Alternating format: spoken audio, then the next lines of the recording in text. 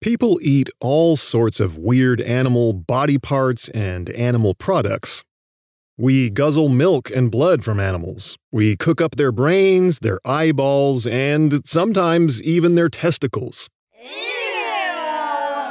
Heck, we can't get enough of honey, and fundamentally, honey is just bee barf.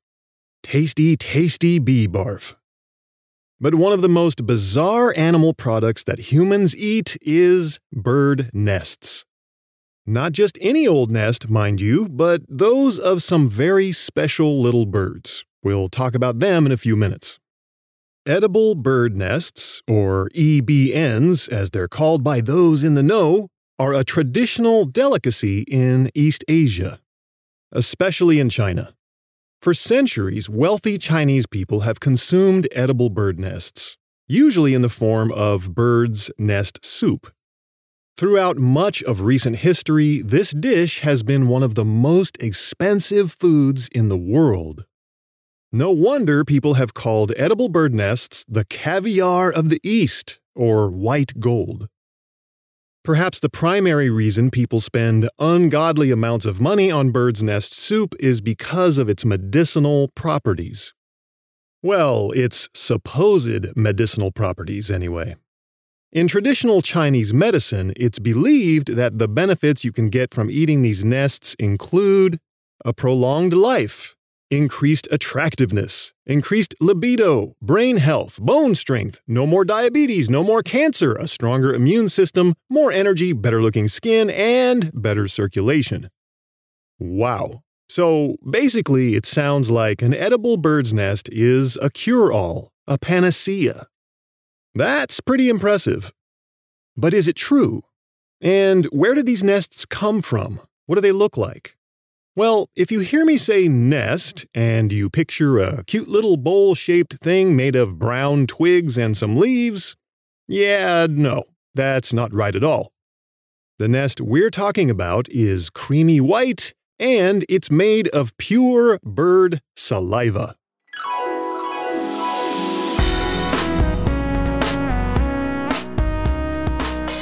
Hello and welcome. This is the Science of Birds! I am your host, Ivan Phillipson. The Science of Birds podcast is a lighthearted exploration of bird biology for lifelong learners. This episode, which is number 74, is all about edible birds' nests and bird's nest soup. We'll talk about which birds make these amazing nests and how they do it. We'll also look at the way people harvest edible bird nests and the global industry for this product and some ethical concerns. The things we care about the most here are birds, right? So first, let's talk about the birds themselves.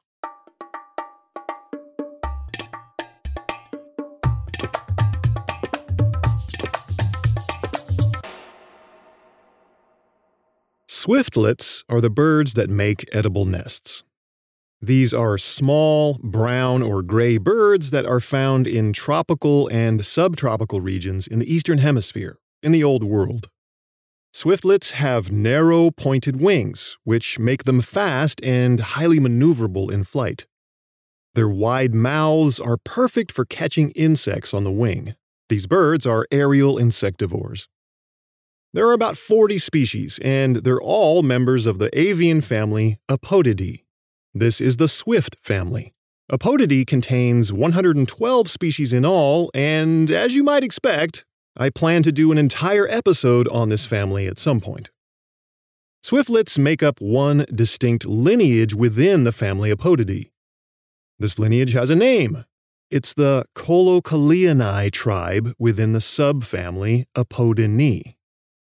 That's right, there are more taxonomic subdivisions than just good old kingdom, phylum, class, order, family, genus, and species.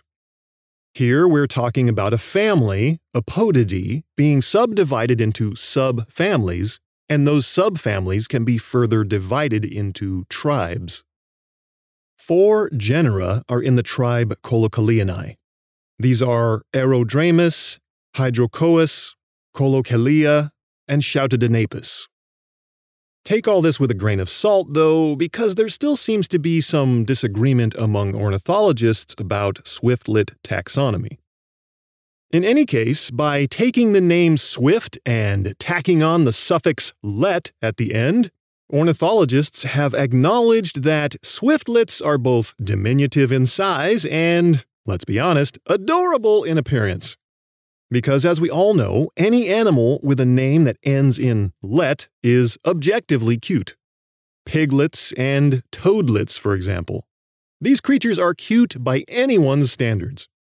Extreme cuteness among birds is achieved by piculets, auklets, and owlet nightjars. Within the family Apodidae, the award for champion of cuteness goes to the pygmy swiftlet, Colocalia troglodytes. This tiny bird from the Philippines weighs just 0.19 ounces, or 5.4 grams. That's about the same weight as a single sheet of standard printer paper. Swiftlets in general roost and nest in caves. They live in colonies that are often made up of thousands of individuals. One of the coolest things about swiftlets, besides the whole edible nest thing, is the fact that many of them use echolocation. You probably know that echolocation is the detection of objects in the environment using reflected sound. Bats and dolphins are famous for their echolocation superpowers. Echolocation works beautifully for bats because these animals are nocturnal hunters and many of them live in caves. Well, swiftlets live in caves too. Eyesight is no good in the pitch black of a deep cave. As an adaptation, many swiftlets have evolved the ability to find their way around using a simple form of echolocation. They make clicking sounds, and those sounds bounce off the cave walls and back to the bird's ears. This allows the swiftlets to judge distances between themselves and objects in their surroundings. This is another excellent example of convergent evolution among animals. Two very distantly related critters, bats and swiftlets, have independently evolved the sensory ability of echolocation because they share a similar habitat and lifestyle. Not all swiftlet species can echolocate. And among those that can, there's some variation in their abilities. The species with the most finely tuned echolocation systems tend to live way back in the darkest depths of caves. Other swiftlet species with relatively weak echolocation abilities live nearer to the mouth of a cave, where there's at least a little light. Swiftlets make their nests in caves, but as you can imagine, there aren't many raw materials for building nests in a cave. And there are no tree branches or similar platforms upon which to construct a nest. Not very many, anyway. So, swiftlets, through millions of years of natural selection, have come up with an ingenious solution to the lack of nest-building material. They make their little nests entirely out of their own saliva, out of their spit. A swiftlet nest is in the adherent cup category, which I talked about briefly in episode 49 of the podcast. That episode was all about nests. Adherent cup nests are glued to a vertical surface by something sticky, like mud or saliva. Swallows, which look sort of like swifts but are only their distant cousins, use mud as the sticky stuff. Some swifts also use mud in their nests. But most swiftlets use nothing but spit. If we imagine how this whole thing evolved, we can look to other members of the family Apodidae. Many non-swiftlet swifts build their adherent cups out of twigs, bits of plant material, feathers, etc. But somewhere way back in the evolutionary history of the swift family, the birds started using saliva as a glue to hold all of this stuff together. Over countless generations, the saliva became a secretion that turns into a hard, strong material after drying out in the air, very much like superglue. I should mention that sticky saliva isn't unique to swifts and swiftlets. The Canada jay, for example, makes a wad of seeds and spit and then sticks it to a tree or a rock. Later in the winter months, the jay will remember where it placed this little food cache. The bird's saliva acts like glue to keep the cache in place. So, in deep, dark caves, swiftlets gained the ability to make nests without sticks or any other material besides their own saliva. The two species most relevant to our story today are the white-nest swiftlet, Aerodramus fusiphagus, and the black-nest swiftlet, Aerodramus maximus. Another common name for the white-nest swiftlet is edible nest swiftlet. The male swiftlet in these species seems to be the one most involved in making the nest. Scientists discovered that the salivary glands in the mouths of swiftlets, the glands beneath the tongue, grow larger during the breeding season, and these glands are more conspicuous in males than in females. In any case, it takes 1 to 2 months to construct the nest. It's anchored against a vertical face of the cliff wall. The birds make thick strands of gelatinous, sticky spit and weave these into a little half-cup structure. It ends up a sort of semi-translucent off-white color. 1 or 2 tiny white eggs are laid in the nest.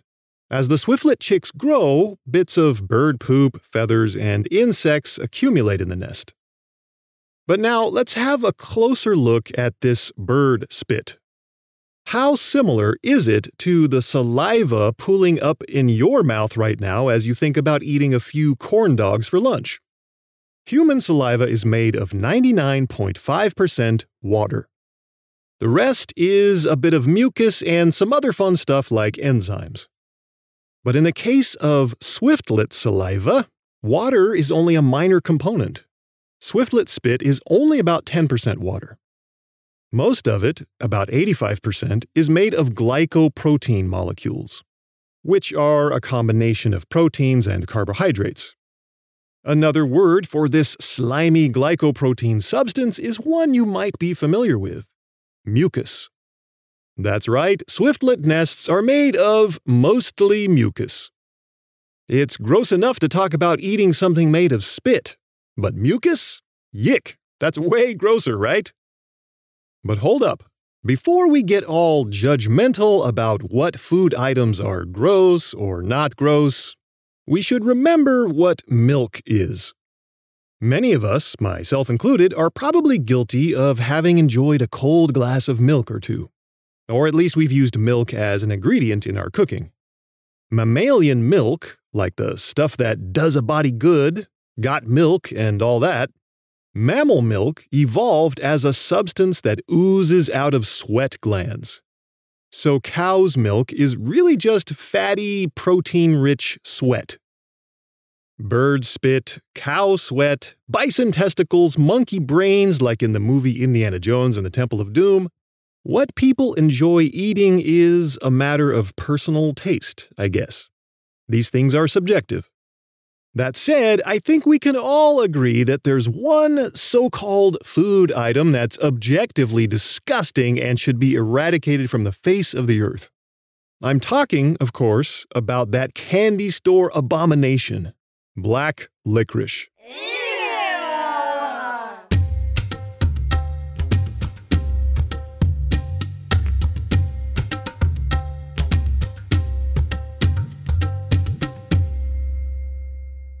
People have been collecting swiftlet nests from caves across Southeast Asia for hundreds of years. It's dangerous business since it involves climbing high, often slippery cliff walls in dark places. Entire communities and traditional ways of life have grown up around productive swiftlet nesting caves. For example, in the Philippines, there's a municipality called El Nido.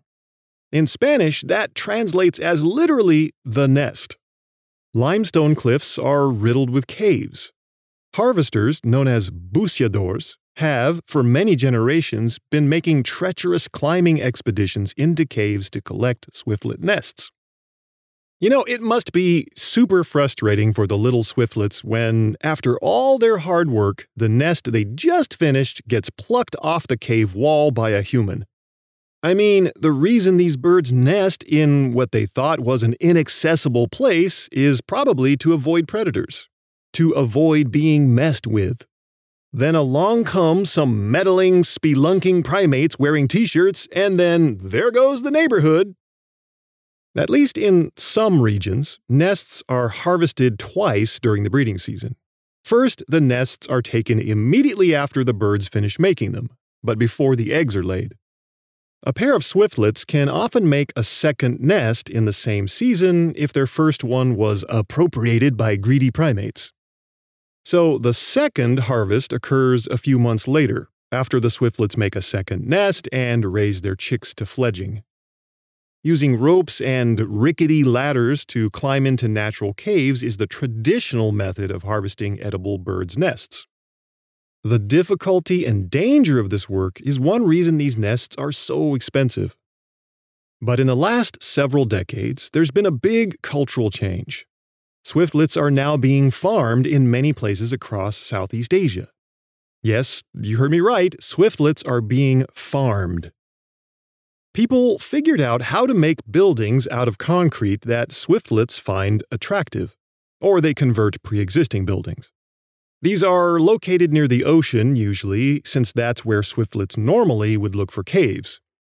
The concrete houses have openings on the top and/or sides, but the inside is mostly a dark open space, like a cave. The real trick to luring in the birds is to play recordings of their calls. Would-be swiftlet farmers blast the calls from speakers attached to the building. If all goes according to plan, the birds eventually set up a colony. They then construct their little spit/mucus nests, and then the farmers start harvesting. The nests can't just be sent off to market as is, though. Not before they get some serious, meticulous cleaning. All those bits of feces, feathers, bugs, and God knows what else need to be removed. Armies of factory workers are involved in this nest cleaning and packaging process. It's crazy stuff.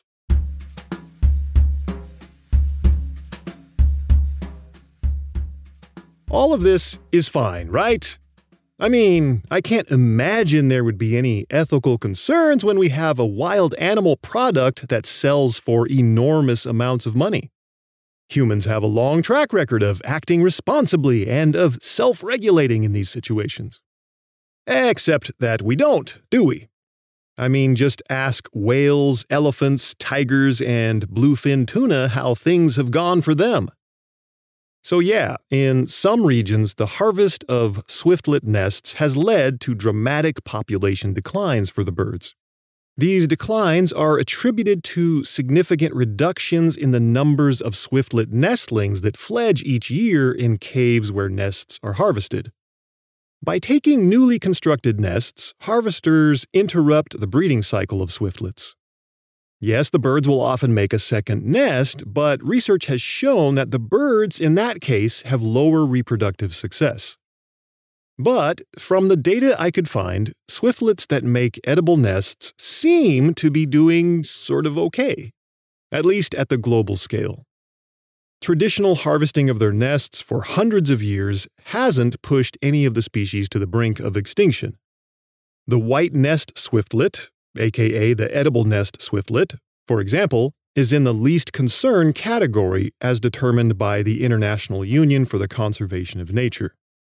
So maybe, just maybe, this is one example of humans actually using sustainable harvest practices. I want to believe that. And I do know that there have been some local governments and multinational organizations in Southeast Asia working to set standards for sustainability in this industry. The relatively recent practice of farming swiftlets might actually increase the populations of these birds. Those concrete structures are providing more nesting habitats. Mo habitat, mo birds, right? Well, maybe. I'm not aware of any research that shows any swiftlet population increases resulting from the explosion of the farming practice. In any case, there are now hundreds of thousands of these so-called swiftlet hotels spread across Southeast Asia. Some scientists are concerned that swiftlet farming at this scale could also have some negative ecological consequences, both predictable and unforeseen. For example, if swiftlet populations increase unnaturally, that might increase competition for local resources among these birds. And will farming practices bring multiple swiftlet species together that wouldn't, under natural conditions, ever commingle? If so, this could lead to unnatural levels of interspecies hybridization, and, well, who knows what else. Some researchers have also voiced concerns about public health. We know all too well about the dangers of zoonotic diseases, those that spread from animals to humans. Inviting thousands of swiftlets into large buildings, then having people harvest and clean their nests, well, that might cause some problems. Who knows? This is all so new that we just don't know. There hasn't been enough scientific research yet on the consequences of swiftlet farming. Also, I want to point out that the practice is sometimes called swiftlet ranching, which, swiftlet ranching, yeah, I think that's hilarious.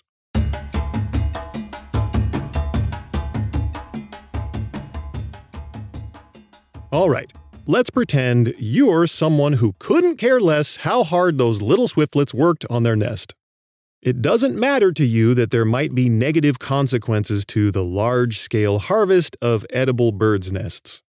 You've got a fat wad of cash in your pocket and you're hungry for some delicious bird mucus soup. What are the actual ingredients of this mysterious, expensive dish? A dish that can easily cost you more than $100 for a single serving. Well, as you might expect, there are many recipes out there. Here are the ingredients in one traditional Chinese recipe. 50 grams of edible bird's nest, 1 liter of chicken or pork broth, 2 teaspoons of cornstarch, 2 teaspoons of water, 1 egg white, salt and white pepper to taste, chopped green onions for garnish. Some other recipes are for a sweet, dessert-like version, with ingredients such as the following: 1 bird's nest, 4 cups water, ½ cup rock sugar, ½ teaspoon ginger, 1/4 teaspoon cinnamon, 1/4 teaspoon cloves, and 1 pound of top-quality black licorice. Oh wow, I guess I won't be trying that one. Yuck. Actually, I haven't eaten any version of bird's nest soup. The impression I've gotten is that the nest itself, in all its mucusy glory, doesn't taste like much. After being rehydrated and cooked, it's just a mass of mucilaginous slime. But the savory version of the soup in that first recipe sounds like it would taste pretty good to me. But even if I could brush the ethical concerns aside, I don't think I'd shell out $100 for a bowl of what is just a pretty basic, mid-grade Chinese soup.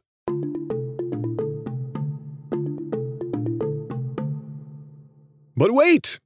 What if you're simultaneously suffering from cancer, diabetes, bad skin, weak bones, a low level of attractiveness, and a stupid brain? Well, first off, I'm sorry. Second, isn't bird's nest soup supposed to be a wonder cure for everything that ails you? According to some practitioners of traditional Chinese medicine, yes. But is there scientific evidence to support any of the claimed health benefits of edible bird's nests? Maybe a tiny bit, a smidge. But in general, there's very little evidence that these nests are good for you. They probably won't cure any of your many physical ailments. Again, I'm sorry. Maybe go see a doctor or something? And edible bird's nests aren't even all that nutritious. Not enough to justify their ridiculously high prices anyway. So I'd say don't waste your money. Take that fat wad of cash and go buy something truly useful. Like a portable karaoke machine or a lava lamp. I don't know.